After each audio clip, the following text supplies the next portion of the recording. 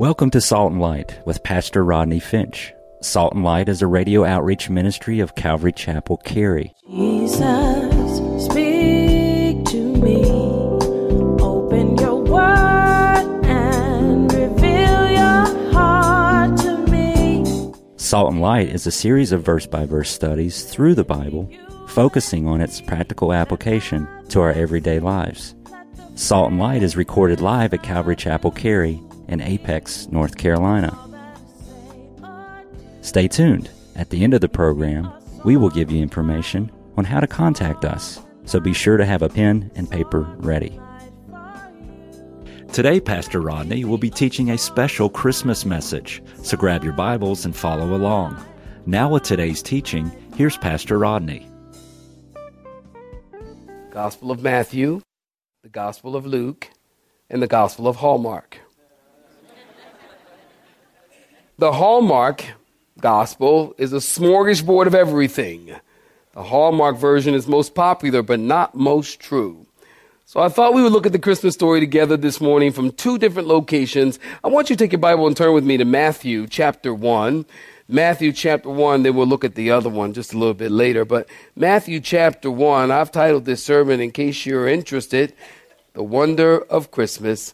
Matthew chapter 1, and then we'll look at another location a little bit later. We'll try to put the Christmas story together for you so you can kind of see it all together as we look at, discuss Matthew and Luke, where we find the Christmas story.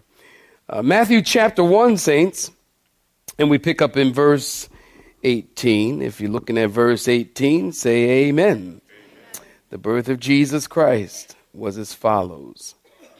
After his mother Mary was betrothed to, who, saints? Joseph, before they came together, she was found with child of who? The Holy Spirit. And then Joseph, her husband, being a just man, not wanting to make a public example, was minded to put her away secretly. But while he thought about these things, behold, the angel of the Lord appeared to him in a dream, saying, Joseph, son of David, do not be afraid to take to you Mary, your wife, but that which is conceived in her is of the Holy Spirit. And she will bring forth a son, and you shall call his name, who, saints? Jesus, for he will do what? Save his people from their sins. Saints, stop right there. Give me your attention. I think the Christmas story is arguably the most beautiful story ever written. Some say the Easter story. I think that's true. I think actually both are beautiful, beautiful stories. And largely because both stories are true. Were you with us on Wednesday night? If you've been here on Wednesday night, if you're not coming to Wednesday night, you are missing a blessing on Wednesday night. Where my Wednesday night people at? You're missing a blessing, aren't you? A round of applause. Where my Wednesday night people at? Where my Wednesday night? That's a good number of you. Then you are missing a blessing. Wednesday night, we just get in the Word. It's a nice, intimate environment, although a lot of people, it still feels kind of intimate. And Wednesday night, we were talking about Galatians chapter 4, verse 4 and 5, and I have it for you on the screen. I want you to read it with me. Will you do that? And I want you to read it like you mean it. Can you do that? Galatians chapter 4, verse 4 and 5. Come on, let's read it together.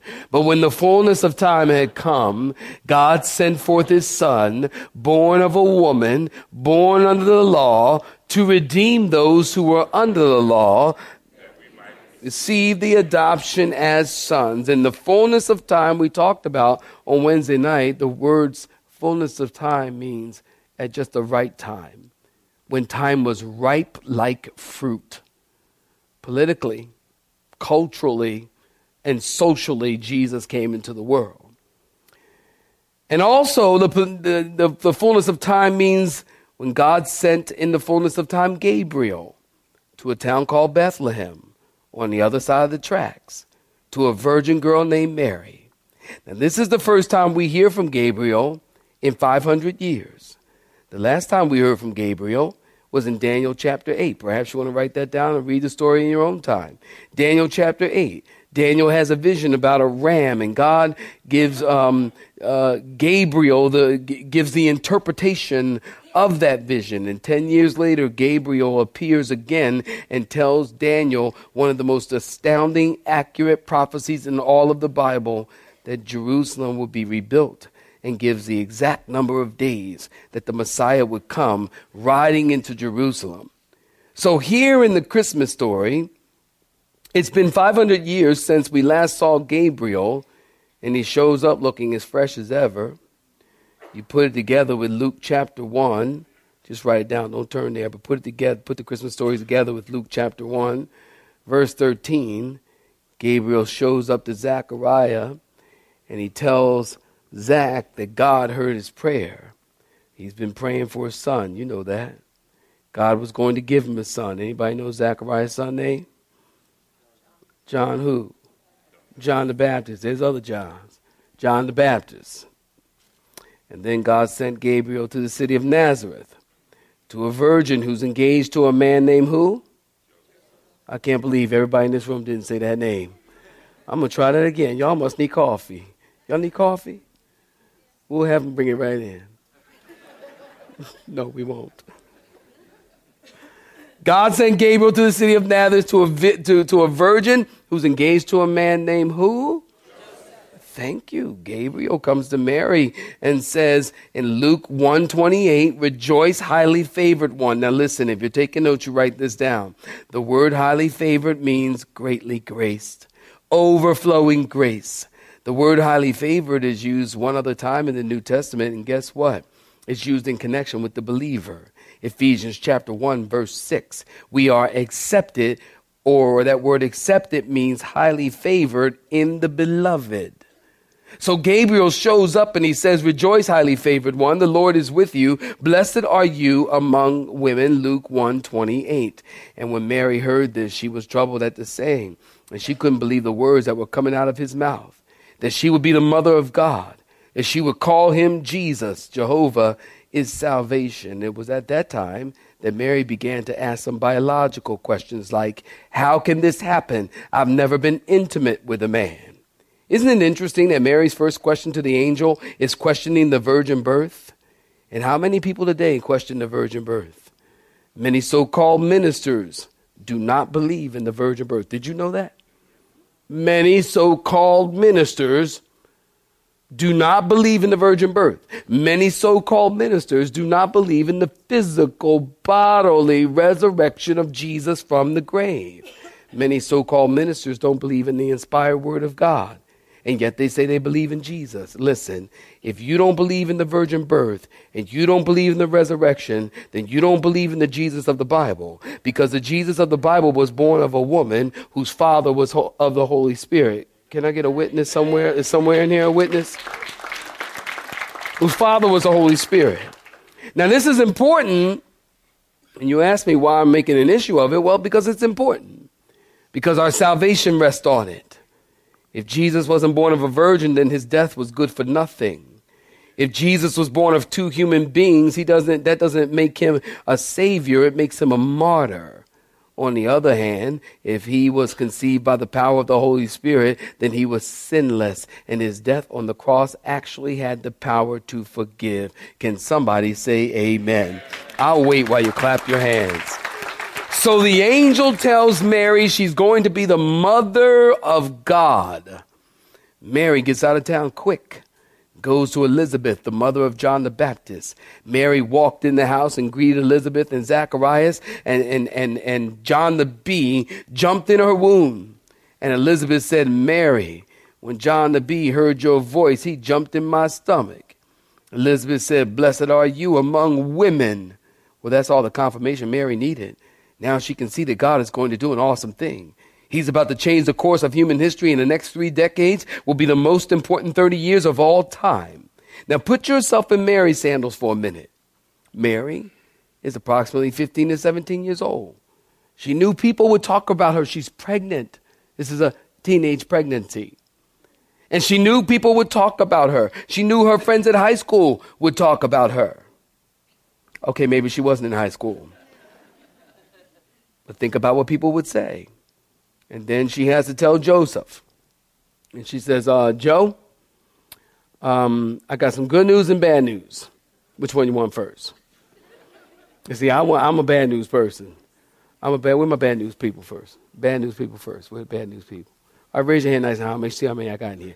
I ain't got that many, y'all. We outnumbered. I want the bad news first. See, I want the bad news first because ain't no place else to go but up.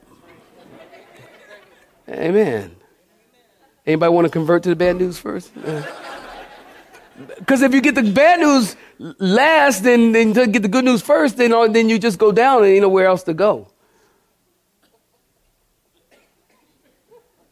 But you're like a bummer now. I mean, I don't really know. So I'd rather have the bad news first. So, Joe, I got some good news and some bad news. And Joe says, okay, give me the bad news. I'm pregnant. And Mary says, well, there actually isn't any good news. And if you're not the Father, the Holy Spirit is. And she knew the community would mock her, so her friends would talk about her, and the community would mock her, and her mom and dad would doubt her, and Joseph would possibly leave her. And then put yourself in Joseph's sandals for a minute. Joseph is just a common, regular, blue-collar carpenter. You know, we often see Joseph in the carpenter shop, in the wood shop, don't we? I was watching something yesterday, I don't know what it was, and they had Joseph milling about and meandering in the wood shop with the wood stuff. You know, wood items, making things out of wood. And that's the way we normally see Joseph. But listen, in Jesus' day, a carpenter had a wide range of trades. He could have easily worked with metal. He could have been a stonemason. Either way, Joseph would have had strong shoulders and calloused hands. He had a respectable place in society, but not on the higher rung of society. Mark chapter 6, verse 3, they had a problem with Jesus, remember? Because they said with raised eyebrows, isn't this the carpenter's son of Mary and brother of James? So we learn that Jesus' earthly father wasn't a rabbi or a scribe or a civic leader. He had two qualifications. He was a descendant of David, and he is, probably most importantly, God's choice. Matthew 1:19 in our text tells us he was a just man. Not just a man, but a just man, a righteous man, which means if you're taking notes, you write this down. He was a man of temple and a man of the Torah. He was a man of temple and Torah. The whole situation was embarrassing for Joseph as well for Mary. Imagine your fiance gets pregnant with another man's child during your engagement and you're not the baby's daddy. He's feeling betrayed, feelings of betrayal and embarrassment and humiliation. Joseph is thinking, how can I put her away without bringing embarrassment? And while he's thinking, the angel appeared to him in the dream. Are you listening? The angel appeared to him in the dream and said, the child that Mary has conceived is from the Holy Spirit. And he said, Joseph, you're going to have a son who will save his people from their sins. And you're going to name him Jesus. And Joseph, you're going to be the father of a baby boy. And I'm sure Joseph is just like any other man, wondering what his son will grow up and become. Perhaps, maybe Joseph is thinking he'll grow up and he'll be a starting quarterback in the Super Bowl. Or maybe he'll be ingenious like Mark Zuckerberg. Or maybe he'll be the next Billy Graham or the next Chuck Smith. You guys know who Robin Williams is, yes? Robin Williams said this. He was excited about the birth of his son. And then he said, sometimes I have this vision that my son will be this great man who will become the president of the United States someday. And then I also have this dream of him saying, you want fries with that? Joseph is like any other dad who has hopes and dreams for his kids. Who would think God would choose a carpenter and a virgin girl? Who would think that God would come into the world as a little baby? Doesn't that tell you that God doesn't do things like we do them? Doesn't that tell you that his ways are higher than our ways? His thoughts are higher than our thoughts. Who can know them? Who would ever think that God would bring a baby into the world through a virgin and a carpenter? The God baby, might I add. This boy child will be greater than Zwingli and Luther and Graham and Smith and Zuckerberg. This baby will save men from their sins. The baby will be called Jesus, and he will be the wonder of Christmas. Which brings me to my second verse I want to take you to. Perhaps you want to turn there in Isaiah chapter 9, verse 6. I have it for you on the screen, and you can look at it there as well. As a matter of fact, why don't we read it together? We'll spend the remainder of our time in this verse. Isaiah chapter 9, verse 6. Y'all come on, read this verse with me and read it like you mean it. You ready? For unto us a child is born, and unto us a son is given, and the government will be upon his shoulders, and his name will be called Wonderful, the Prince of Peace. Now, you got a pen? I'm going to give you 8 characteristics regarding the wonder of Christmas from this verse. 8 characteristics regarding the wonder of Christmas. Number 1, for unto us a child is born. Write this down. That speaks of his humanity. Number 1, a child is born, speaks of his humanity.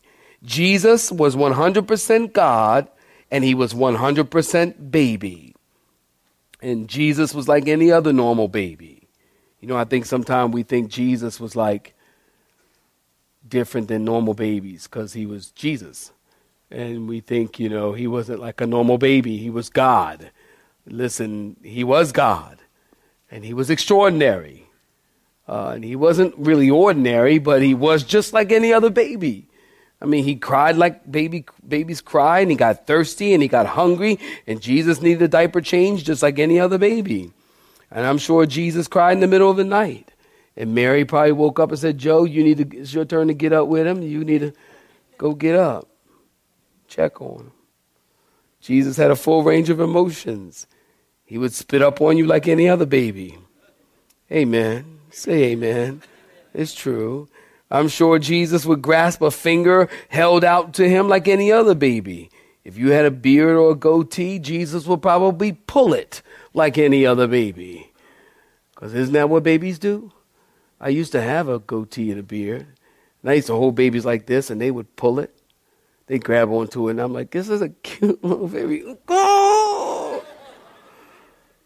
So then I started holding babies out here. I learned that, you know, because babies will pull it. Jesus took months to learn to crawl and to walk and to speak. He was completely dependent on his parents. Point number 2, unto us a child is born and unto us a son is given. Write this down. It speaks of his deity. A son is given speaks of his deity. And some people suggest that the incarnation, that word incarnation is just a fancy word meaning that God took on flesh. Some people suggest the incarnation was a subtraction, that when he took on humanity or he took on flesh, that he lost his deity. Listen, the incarnation was not a subtraction. The incarnation was not a division. In other words, when Jesus took on flesh, he wasn't half man and half God. The incarnation was an addition. Jesus added humanity to his deity, and a son was given. Did you get that? A child is born speaks of his what? Come on, say it with me. Speaks of his humanity. A son is given speaks of what? His deity. He was a son of God from eternity. Think about that. Heaven opened itself up and placed its most precious one in a human womb. And in an instant, the omnipotent one became a microscopic embryo.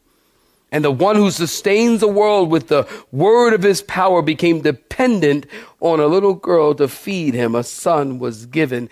S.D. Gordon, who's a theologian, said, Jesus is God spelling himself out in a language that man can understand. He was fully man baby and fully God baby. Somebody say amen. And while Jesus, I need more than that to say amen. Somebody say amen. And while Jesus was an ordinary baby, he was an extraordinary baby because this baby was special. He was the Son of God. Unto us a child is born. Unto us a son is given.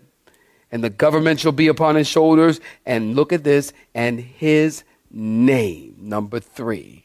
His name. Names are important to God.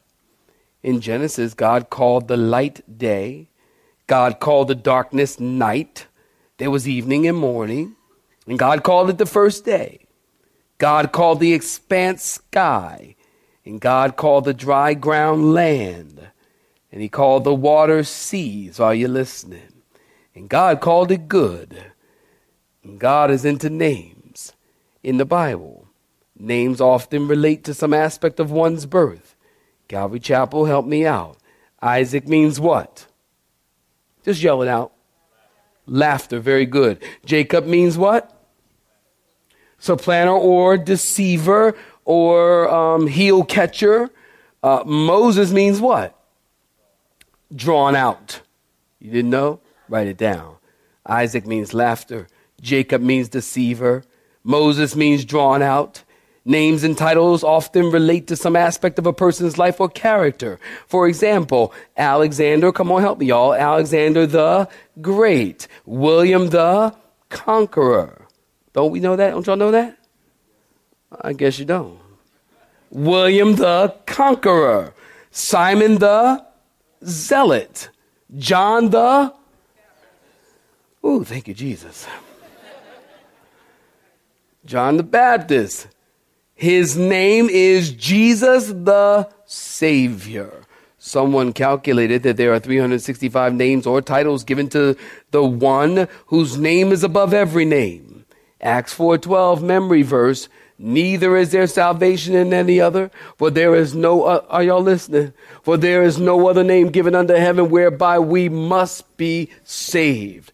Were you here with me last week? Nick, you must be born again. There's no other name under heaven given among men by which we must be saved. In other words, you cannot be saved apart from Jesus Christ. Jesus said, I am the way, the truth, and the life, and no man comes to the Father but by me. You must be born again, and you must come through Jesus. There's no name like the name of Jesus. Somebody clap your hands and say amen. Will you do that? No name like the name of Jesus. And all this hoopla about Merry Christmas and happy holidays and all of this, listen, all of this is because even the devil trembles at his name. Even the world knows that there is power in the name of Jesus. Somebody clap your hands and say amen. There's something powerful in that name. Somebody once said it's the sweetest name I know. There's something powerful in the name Jesus. Jesus. Think about it. Jesus. Something powerful when you say Jesus. Not Jesus. Amen. Jesus. Not Jesus. Jesus. It's a sweet name. It's something powerful and gentle and yet powerful in that name. No other name like the name of Jesus. Rodney. That's a lovely name. It's a lovely name. Mike. Pete. I see my friend Petey. Pete. I mean, I like you, Petey, but ain't nothing powerful about your name. And I'm sorry. Jack.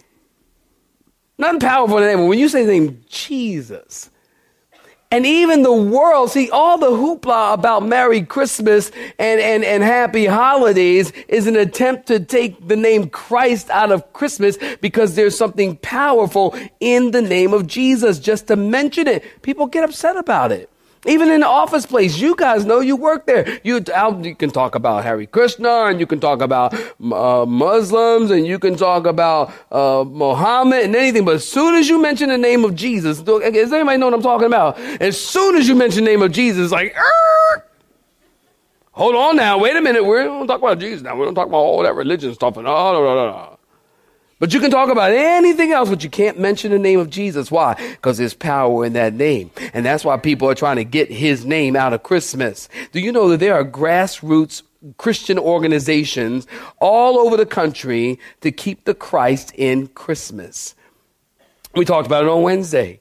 People are saying happy holidays. And remember I told you the etymology of the word holiday originally meant holy day. So when people are saying happy holidays, they're actually saying happy holy day. And it is a holy day because the Holy One was born on the holy day. So my point is you can't get around the Christ of Christmas even if you try to change the name. It doesn't work.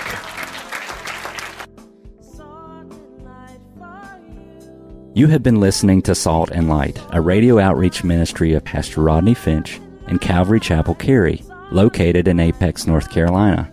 Join Pastor Rodney Monday through Friday at this same time. For information regarding service times, you can contact us at 1-800-293-0923. That's 1-800-293-0923.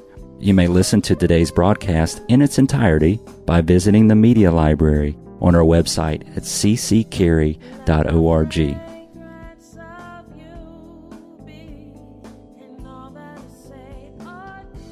We would like to thank you for tuning in to Salt and Light and pray that you have been blessed. Until next time, may you be salt and light.